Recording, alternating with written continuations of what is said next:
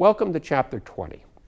In Learning Objective 20-1, we're going to determine whether a flow-through entity is taxed as a partnership or an S corporation, and we're going to distinguish the entity approach from the aggregate approach for the taxation of partnerships and the partners.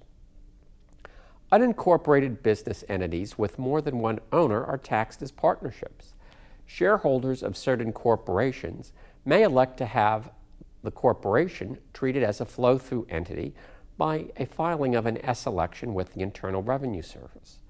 Though partnerships and S corporations are both flow-through entities, the tax rules applying to them differ. Partnership tax rules reflect both the aggregate and entity concepts. The partnership itself is the entity, and it represents the aggregation of all the constituent partners. Under the aggregate approach, we treat the partnership as an aggregation of partners with separate interests in the assets and the liabilities of the partnership. Now, we know one of the most basic tenets of partnership tax law is the partnership itself doesn't pay taxes, and that's true. But the partnership, rather than the partners, does make some of the most important tax elections, and that reflects the entity concept.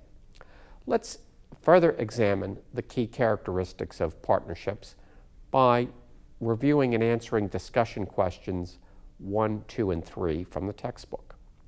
Discussion question 1 asks, what's a flow-through entity, and what effect does this designation have on how the business entities and their owners are taxed?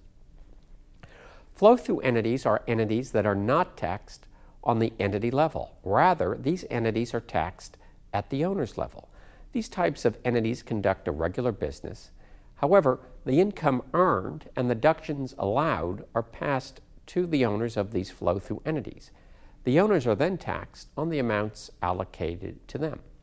Thus, flow-through entities provide a way for income and deduction to be taxed only once instead of twice, in stark contrast to subchapter C corporations.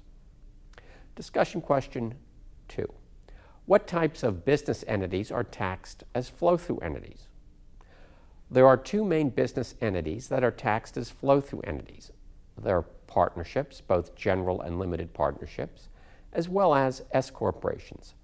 Partnerships are taxed under subchapter K and consist not only of general and limited partnerships, but don't forget limited liability companies.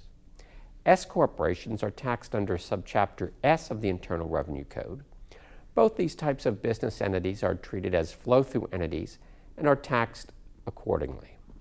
And then finally, discussion question 3, let's compare and contrast the aggregate and the entity concepts for taxing partnerships and their partners. Now, the aggregate concept treats partnerships more like a conglomeration of individual owners. Each partnership is viewed as an aggregation of the partner's separate interest in the assets and liabilities of that partnership. For example, each partner, rather than the partnership, pays tax on their individual share of partnership income. The entity concept treats partnerships more like a corporation. Each partnership is an entity separate from the partners. For example, the partnership is going to decide on which tax method to use and which tax elections to make rather than individual partners. This concludes Learning Objective 20-1.